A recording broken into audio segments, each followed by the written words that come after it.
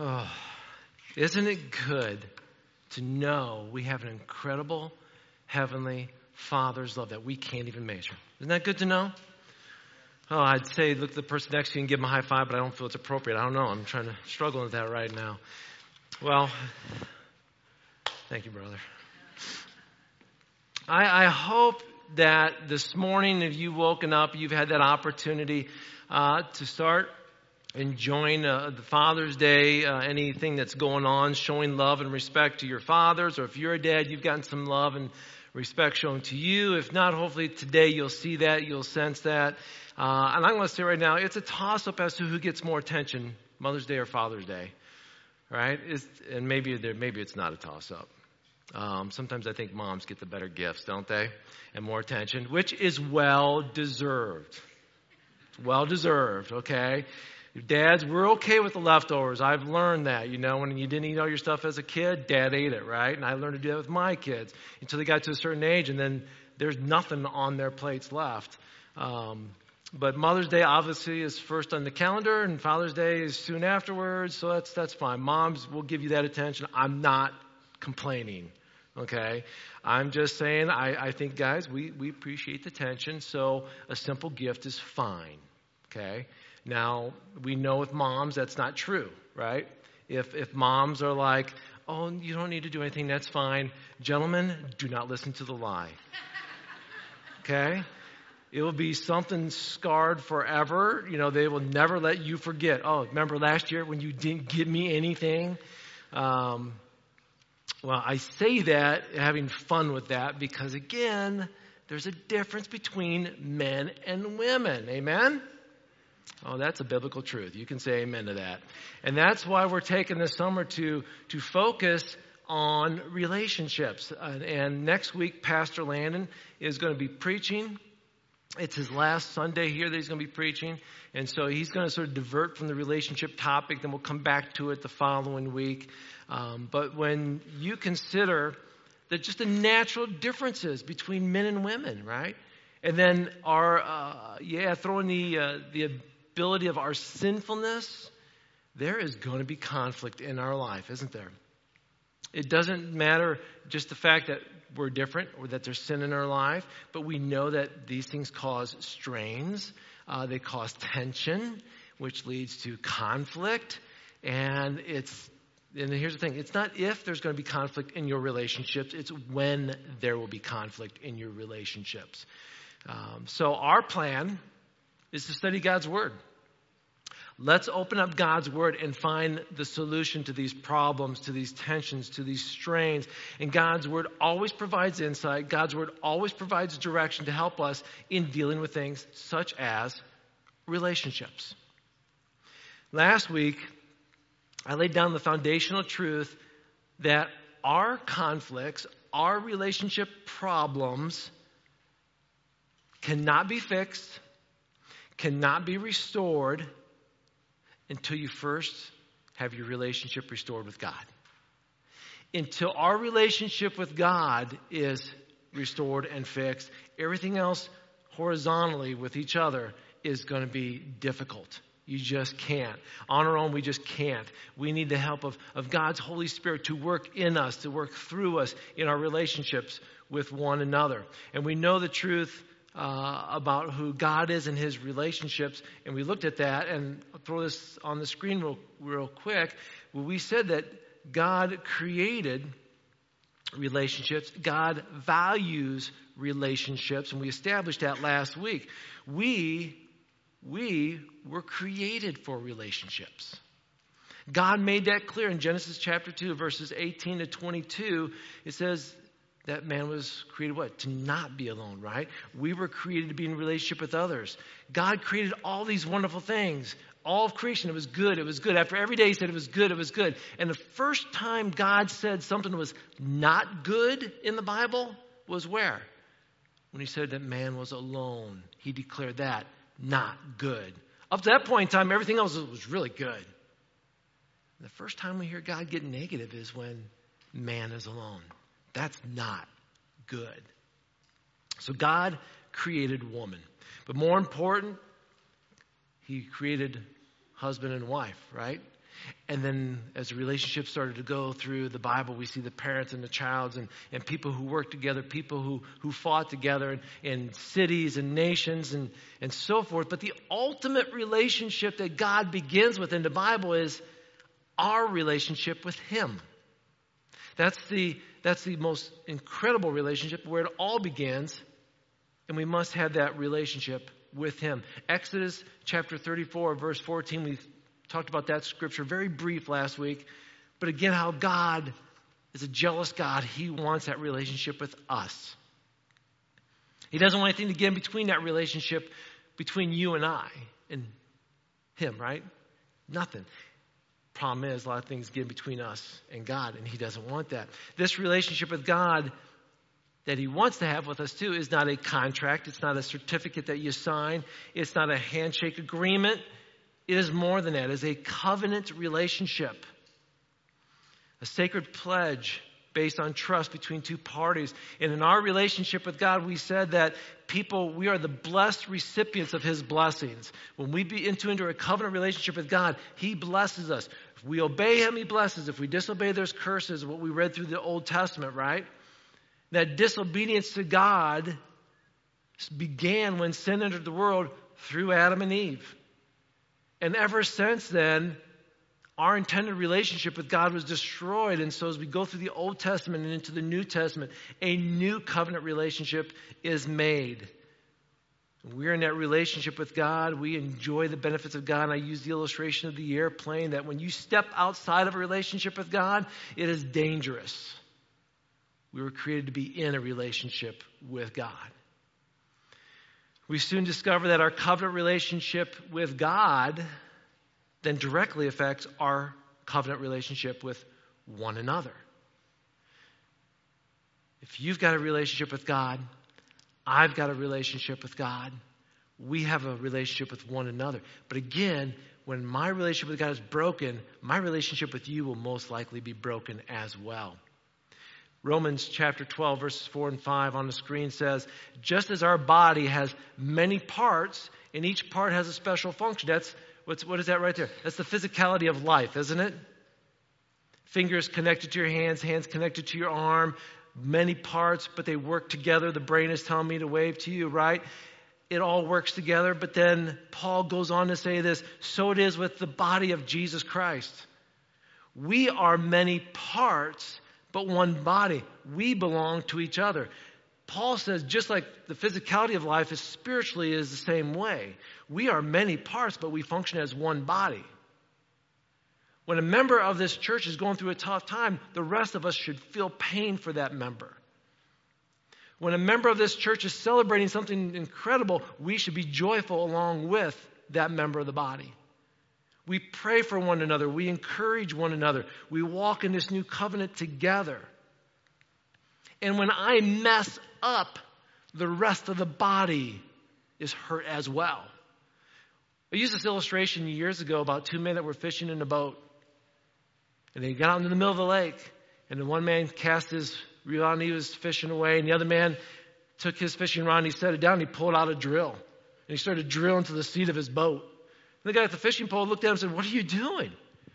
Drilling a hole in my seat. Well, I know, but why are you doing this? He goes, it's my seat. And the guy's like, yeah, but it's our boat. Don't we do that in life? It's my life. I'll do what I want to do. I get that, but your life affects the whole body. Just as it affected two men in the boat. Oh, it might have been his seat, but it was their boat. Now their boat is going to sink. Our new life in Christ is a covenant relationship with God, and it affects everyone around us. So if we want to have better marriages, better relationship with our kids, better relationship with our parents, better relationship with our siblings or our coworkers or our teammates, it begins with having a better relationship with God. Understanding that covenant relationship. So today, I want to specifically challenge the men. And ladies, don't check out, okay?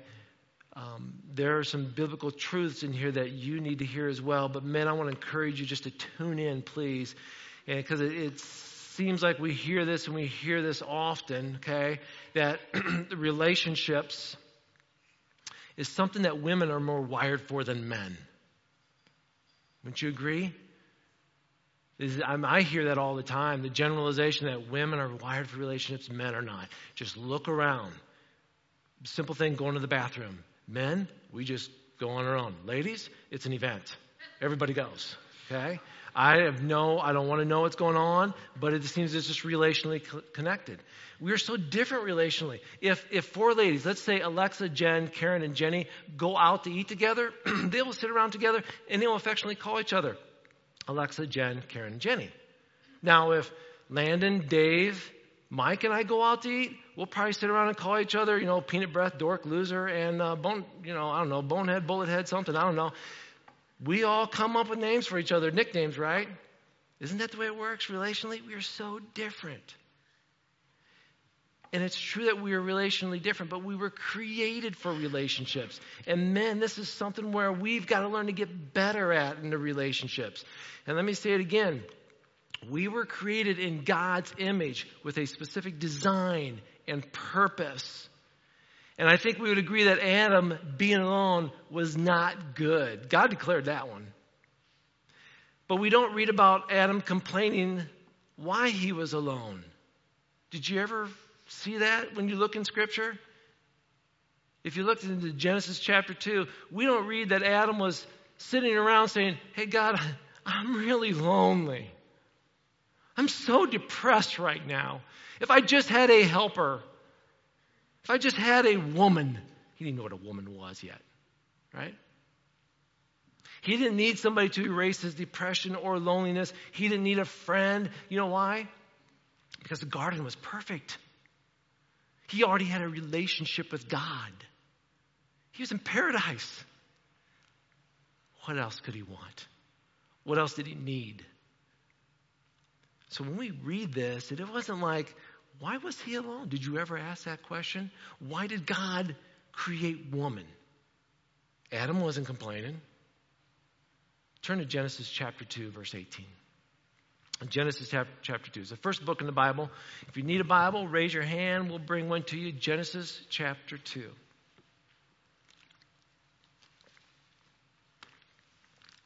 From the very beginning, as we're reading here,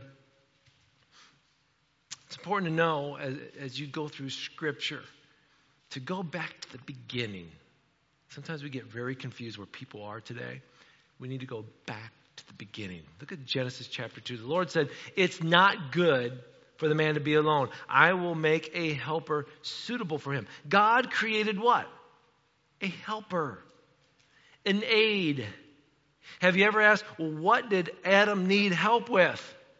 Well, ladies, you'd probably say, directions, cleaning, cooking, picking up after himself. He probably left fig leaves all over the garden, right? I don't know. But look at Genesis chapter 1, verse 28. Go back a chapter. It says, God blessed them and said to them, "Be fruitful, increase in number, fill the earth and subdue it, rule over the fish in the sea, the birds in the sky, and over every living creature that moves on the ground." Man was created to recreate, to fill the earth, to have dominion over the things of the earth. Basically this, we are to care for what God created and to fill the earth. And the woman was created to help. But here's the problem. There's always a problem, isn't there? Genesis 3 comes along. Sin enters the world and totally messes up the relationship and who's to do what in the roles. Adam and Eve sinned. They tried to cover up their shame. They blamed each other. They blamed God. So God announces the curse of sin upon man and upon woman and even on the serpent. God declares that with sin entering the world, there is now a war. And it's going to get messy. Turn to Genesis chapter 3. If you're in Genesis chapter 2, it's just one page over. Genesis chapter 3. In Genesis chapter 3, verses 14 to 15, it says this. Remember, God is talking to the serpent here.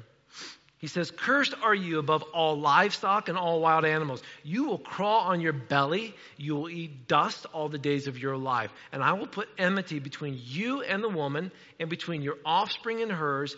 He will crush your head, and you will strike his heel."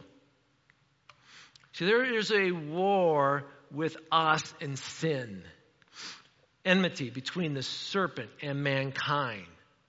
But God also declares, he also predicts and prophesies that the war is going to be won by God in the years to come when Jesus comes and crushes the head. All the way from Genesis references what Jesus is going to do thousands of years later. It's pretty amazing. And it's important for us to understand that we are daily picking up our spiritual armor. That we are daily facing a spiritual battle. We fight to make the right choices, to say the right things because it is so hard. We fight to follow God's direction, His path. He says, walk this way, and it's so easy for us to want to walk another way. There's a battle that's going on. And to choose faith in Jesus Christ is so important, right? To follow God's word is so important, right? And it's true, parents, we must raise our children in such a way that they choose to place their faith in Jesus Christ. That is what we're called to do as parents, right? Let's raise our children up because someday they need to make that choice to place their faith in Jesus Christ. Salvation for our kids is imperative, but parents, listen here. It doesn't stop there. We must also help them develop an attitude of waging war against the ways of this world. It isn't just about, I just need to get saved. We also need to help our children understand this. The ways of the world are against you. John 10:10 says the thief comes to steal, kill, and destroy. Jesus said, but I've come to give life and give it abundantly. Parents, we must be aware that our opponent, children, youth, teens, you need to be aware. You've got an opponent that wants to destroy you. School shootings, teenage suicide, eating disorders, pornography. Eating away at our children right now. You want to know why? To destroy them. That is sin that just destroys you. And Satan stands back and applauds and says, I'm winning. But we know this, he isn't. We know back in Genesis 3, what did God say? I'll crush his head. And he did when Jesus Christ died on a cross and rose from the dead. He won. Victory has been secured. But today, until Christ returns, we still are at war spiritually. The function of the Christian family is not primarily to make sure everybody's happy. I want my kids to be happy. I want their self-esteem to be up. We're going to meet goals, right? Those are good things, but that's not what we were created for. Men, we have, listen carefully, men, we have the DNA within us to want to conquer and rule. Absolutely, right? You know where that came from? The garden. When Adam was placed in the garden, he was placed there for what? To have dominion over things, to take care of things, to rule. And the woman came along then to what? To help us. It started in the garden where we were given that authority. So today, we like to conquer. Don't we, men? Whether it's fixing something, don't we feel good after we've accomplished a task? There are some days where my work that I do in ministry doesn't require that my hands get dirty. So I will look around for a job to do just till I feel like I got something done. Does that make sense? That's why men like winning championships or reaching a new level on a video game. Yes, conquered, right? It's in us. It's in our DNA. But greater than conquering something physically, God has called us to be, conquerors spiritually. Spiritually. Romans chapter 8, starting in verse 31. I'm going to read some of the verses and the verses following. It says this, what then shall we say in response to these things? Listen to this next verse. If God's for us, who can be against us? Isn't that a great verse? Verse 32 goes on to say, he who did not spare his own son, but gave him up for us all, how will he not also, along with him, graciously give us all things? Christ Jesus, who died, more than that, who was raised to life, is at the right hand of God.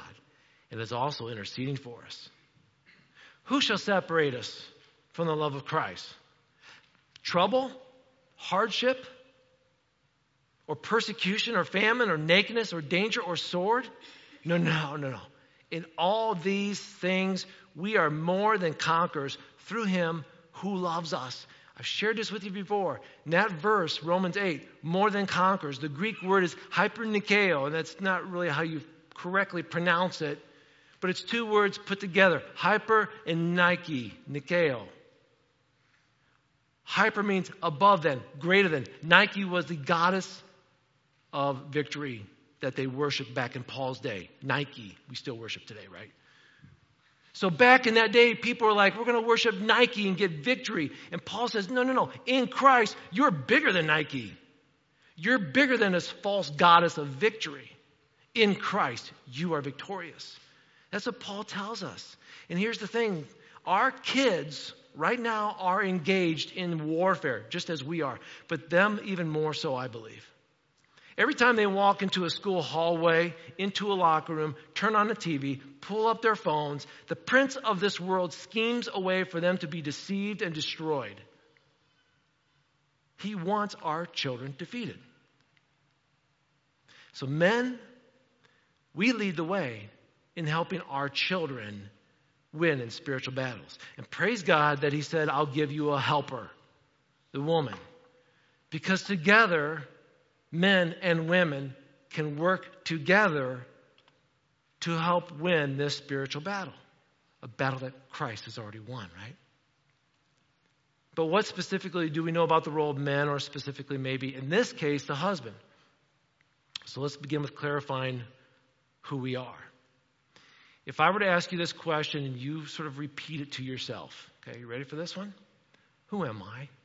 Now repeat that question to yourself. Who am I? How do you answer that? When you greet somebody, you walk in the room for the first time, like, hey, I'm Rex, and I'm Mike, and we start having this conversation. And what does it usually lead to next? What do you do with your life? What's your job? What's your vocation? Right? We talk about those kind of things. Oh, I'm a pastor, I'm a ministry leader, I write, I'm a coach, I'm a dad. You start going through all these titles in your mind. Titles and accomplishments, right? Here's the thing. Titles and accomplishments describe you. They do not define you. But a lot of men look for titles to define them. That's not the right way to do it. Titles and accomplishments describe you. They do not define you. These are the things we do to help others, where we want people to acknowledge us or listen to us because of my title. If I walked in here today and I said, or I maybe announced I was going to go to a church somewhere or to a school somewhere and said, hey, I played football for the Ohio State Buckeyes and I helped win a championship against Alabama. You know how many people would show up to listen to me? Thousands. Now, if I announced, hey, I'm Rex Stump, and I just want to let you know I'm going to talk about how I defeated an addiction in my life. You know how many people are going to show up to listen to me? Maybe hundreds, maybe. Isn't that amazing? Why is that? Because today we value accomplishment greater than spiritual victory. We like that exterior accomplishment of these titles, right? Compared to what's going on in our lives spiritually. And I get it. It's unfortunate that is that way, but it is. So I'm going to back up and ask the question again. Who am I? What is my role in life? What did God design me for? To make money? To grill burgers? To help my wife? Well, those are probably all good things, right? But there's more, right? What's the center of our calling? And I'm speaking specifically now to the men. Men, why did God create you? What is your specific role in life? What if I said it was dominion? What if I said your home is your Garden of Eden? Our home is a central responsibility to man. Not to have dominion as maybe we would define dominion today, to like a conquering dictator who destroys things along the path of being number one. Not that kind of dominion. Turn in your Bibles to the book of Ephesians chapter 5. We're going to look at starting in verse 21. Ephesians 5, verse 21. Here's the thing about Ephesians. Chapter 4 is it sort of talks about the spiritual life, how your life is spiritually driven. And chapter 6 talks about a spiritual warfare that's going on. And in between being a spirit-filled life and a spiritual warfare is chapter 5, and it has to talk about relationships. And we discover here the role of the husband. In Ephesians 5 is where God shows how marriage is a picture of relationship of Christ to the church. And that role of the husband extends into how he not only treats his wife, but the rest of his family. And it's from this scripture that I want to encourage us today how we as men can live and how, ladies, you can encourage us along the way. Ephesians chapter 5, verse 21 says this, "Submit to one another out of reverence for Christ. Wives, submit yourselves to your own husbands as you do to the Lord. For the husband is the head of the wife, as Christ is the head of the church, his body, of which he is the Savior. Now, as the church submits to Christ, so also wives submit to their husbands in everything. Husbands, love your wives, just as Christ loved the church and gave himself up for her. And to make her holy, cleansing her by the washing with water through the word, and to present her to himself as a radiant church, without stain or wrinkle or any blemish, but holy and blameless." Verse 28. "In the same way, husbands ought to love their wives as their own bodies. Who loves his wife loves himself. After all, no one ever hated their own body, but they feed and they care for the body, just as Christ does the church. For we are members of his body. For this reason, a man will leave his father and mother and be united to his wife, and the two will become one flesh." This is a profound mystery, but I'm talking about Christ and the church. However, each one of you must love his wife as he loves himself, and the wife must respect her husband. Now, I read this passage yesterday at a wedding, and it's always good direction for the husband, but it is also good direction for the man. And the man is, in this passage, is told twice as much how to treat his wife as the wife is to treat the husband. As if Paul's saying, I want to talk to you both, but men, I need to talk to you even louder. And in this passage, men are told to love their wives as Christ loved the church. And when I hear that, that sounds like sacrifice, right? When I think of the love of Jesus Christ, I think of his sacrifice on the cross. So me, I picture jumping in front of my wife in front of a bullet. You know what I'm saying? It's like somebody shooting, I'm like, no. You know what I'm saying? That's the picture I have here when I think of to love my wife as I would love Jesus Christ, that kind of sacrifice, okay? But there's more to it than this. Husbands, love your wives as Christ loved the church and gave himself up for her. Why? Did you ever ask that question? Maybe we just read this as a command. This is what I'm supposed to do. But did you ever ask why? Well, the answer is right in the scripture. The answer is in verse 26 and 27. Why am I supposed to love my wife like Jesus loved the church? To make her holy, cleansing her by the washing with water through the word, to present her to himself as a radiant church without stain or wrinkle or any other blemish, but holy and blameless. I understand this. Salvation and sanctification is the work of God and God alone. But he allows us to assist in helping that sanctification take place. We are to help in the process of sanctifying our wives and children. And what does that look like? I'll take you to another passage. Hebrews chapter 9. Hebrews 9, verses 24 to 28. Let me read this. Hebrews is just a little bit further beyond where you were in Ephesians. It says this, "For Christ did not enter a sanctuary made with human hands that was only a copy of the true one." Listen, Jesus Christ entered heaven itself, now to appear for us in God's presence. Verse 25. "Nor did he enter into heaven to offer himself again and again the way a high priest enters the most holy place every year with blood that's on his own. Otherwise, Christ would have had to suffer many times since the creation of the world. But he's appeared once for all at the culmination of the ages to do away with sin by the sacrifice of himself. Just as people are destined to die once, after that to face judgment. So Christ was sacrificed once to take away the sins of many. And he will appear a second time, not to bear sin, but to bring salvation to those who are waiting for him. You might want to go back and read this scripture again, because in this scripture what we discover is that throughout Jewish history, God had instituted 3 offices that were vital to the Jews: prophet, priest, and king. The role of a prophet was one who represented God to the people. The role of the priest was to represent the people to God. And the king was to rule over the people. We see those 3 offices throughout Old Testament with different people. But Jesus Christ came to fulfill all 3 of those offices. And then what we find out in this scripture in Hebrews are the ways in which Jesus did this.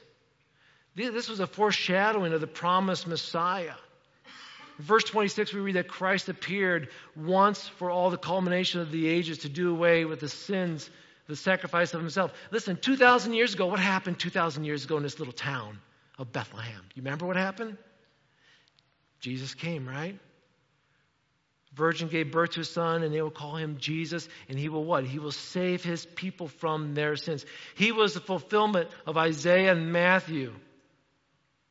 He would be God with us. Christ came representing God before men. He was a prophet in that sense. In verse 24 we read, he entered into heaven itself, now to appear for us in God's presence. Jesus Christ right now is in the presence of God. Such as the priest would go and make the sacrifice. He would go into the Holy of Holies time and time again, taking the sins of man and asking for forgiveness. Jesus Christ did a once and for all sacrifice. He went on the cross, died, buried, rose again. His sacrifice was the last sacrifice ever made, the ultimate sacrifice. And he didn't stay in the grave, did he? He rose from the grave, just as he said he would.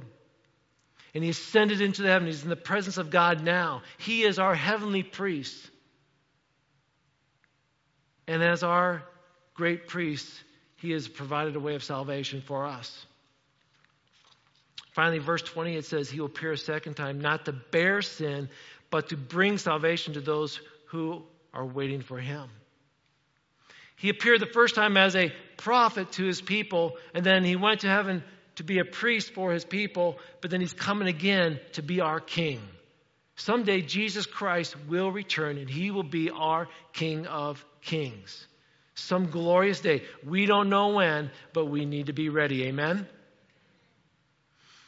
Christ is our prophet, priest, king. And there's no way we can do what he has done. But in Ephesians 5, we are told to love our wives as Christ loved the church. How did Christ love the church? As a prophet, as a priest, and as a king. And if I was to love my wife in the same way, that means this. To love as Jesus loves as a prophet, I represent God, right? So I bring to my wife and to my kids the Word of God.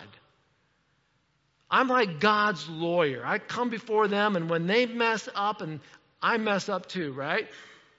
But when they mess up, I am to help remove those spots of blemish. I can't bring salvation. God's done that. But what I do is I bring God's word. And so when my children disobey, I remind them, you know what God's word says about this, guys? This is what God's word says. So I bring God's word into the picture, into my family, to wash them. And when my wife is struggling, maybe she's anxious and she's worrying, I, as a man, should be opening up the Bible and saying, you know, Jesus talks about worrying right here. Where he says not to worry. Paul says, do not be anxious about anything, but in prayer and supplication. See, as a man, I, like the prophet, bring God's word into my home, into my family, into those I have relationship with. And to love as Jesus loves as a priest, what does that mean? That is to speak to God for the people, right? That's what a priest did. The priest would go to God on behalf of the people. I am to go to God on behalf of my wife, my kids, and those I have a relationship with. Men, are you praying for your wife? Are you praying for your kids? Are you praying for those you have relationships with? To love as Jesus loves as he did as a priest, means that I am to love my family by praying for them and lifting them up to God. And finally, to love as Jesus loves as a king, well, we can do this one, right, guys? We can definitely rule like kings in a house, right? Our scepter is our remote. Our throne is our lazy boy. And we rule our house well, don't we? Well, it's bigger than that. It's responsibility. If you were to take a cruise, I've never been on one, but I understand this, but if you go on a cruise, the captain of the ship is responsible for everybody that works. All the employers on that ship, the captain oversees. And when they're out in waters, it is their own little kingdom out there. And he's responsible for everything. If there's something bad on the buffet line, you know who gets in trouble? Not just the chef. It goes back to the captain. You are the captain of your ship, men. If something goes wrong in your home, you know who the responsibility falls back on? Oh, not your kids. Maybe they made the bad choice. Not your wife. Maybe she wasn't thinking clearly. It's you. It comes back on us as the father, as the husband. What an incredible responsibility we have as men to love as Jesus loved. To extend that love to our children, that is scary. That is big. And it's probably overwhelming for a lot of us. But here's the beauty of this. You don't do it alone. You are not alone in this task. You know why? Because God said it's not good to be alone. So I'm going to create a helper. He created a woman. So for those who are married, men, your wife is your helper, your aid to encourage you as you lead in this way. If you're not married, then you have relationships with other people who are able to come along and aid you. But you want to know the greatest aid that each of us have, regardless whether you're married, you're single, whether you're a mom or dad or not, a child, the greatest aid you have is God's Holy Spirit. He walks with you every minute, every moment, saying, I will help you love. I will help you in doing what you need to do to honor me. I'm going to ask the worship team to come forward. And as they're coming forward, I want to take us back and remind you of this. My relationship with other people is never going to be perfect. I will try my hardest to love those in my life, especially my wife and kids, as Christ loved the church. I will try to make sure that they know what God is saying is like the role of the prophets who say, this is what God wants, and I want to lead in the godly way, but also I want to pray for them. I want to take them to God, and then I want to rule over them, understanding it's my responsibility for the decisions that are made, and I want to encourage them, but I want to rule not as a dictator, but as one who loves his kingdom. And I don't have to do it alone, because God's Spirit is right there with me. You know why? Because my first relationship is with God. If that is right, then this is going to be a lot easier to make right. Amen? Would you stand with me? Let's pray. Heavenly Father, you're an incredible God. And God, I know as we looked into Scripture today, as we talked about what is the role of maybe of a man or a husband, God, I know this. Our relationship with you has to be established first. But God, speaking as a man, knowing that my relationship with you is secure, I know now from your word that love that you have for me, I need to take that love and now love others. Our love is going to be inconvenient at times. There's going to be times it's going to be hard to love people, but I'm called to love them. And there's going to be times when I'm going to fail in representing you and taking my family and those I love to you in prayer. And there's going to be times I don't want to rule. I just want to relax. So God, I'm going to need help. I'm so thankful that you give your Holy Spirit to help. So God, I pray for this church that you will help us to love as you've loved us. Thank you, Lord, again, for loving us in an incredible way. Let that love spill over now as we love one another. We sing to you, Lord, with our hearts, our soul, our mind. As we sing to you, Lord, let's remember you are one amazing Father. In the precious name we pray. Amen.